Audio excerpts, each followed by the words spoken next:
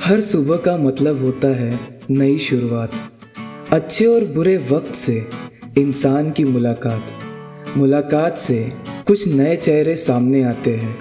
इस ज़िंदगी में कुछ नए रंग भर जाते हैं। दिल से लगा लेते हैं हम इन लोगों को।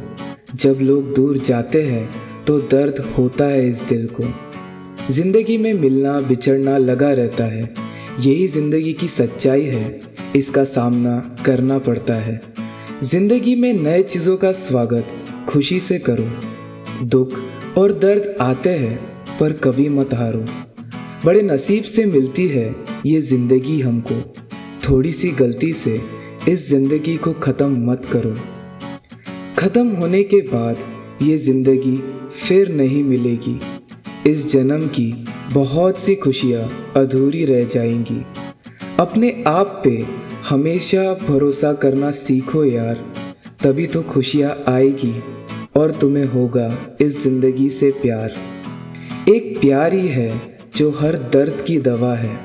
बहुत नसीब वाले होते हैं जिन्हें प्यार मिला है।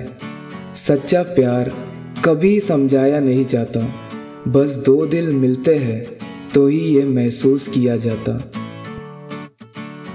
So, from my side, wish you a happy journey with your ज़िंदगी।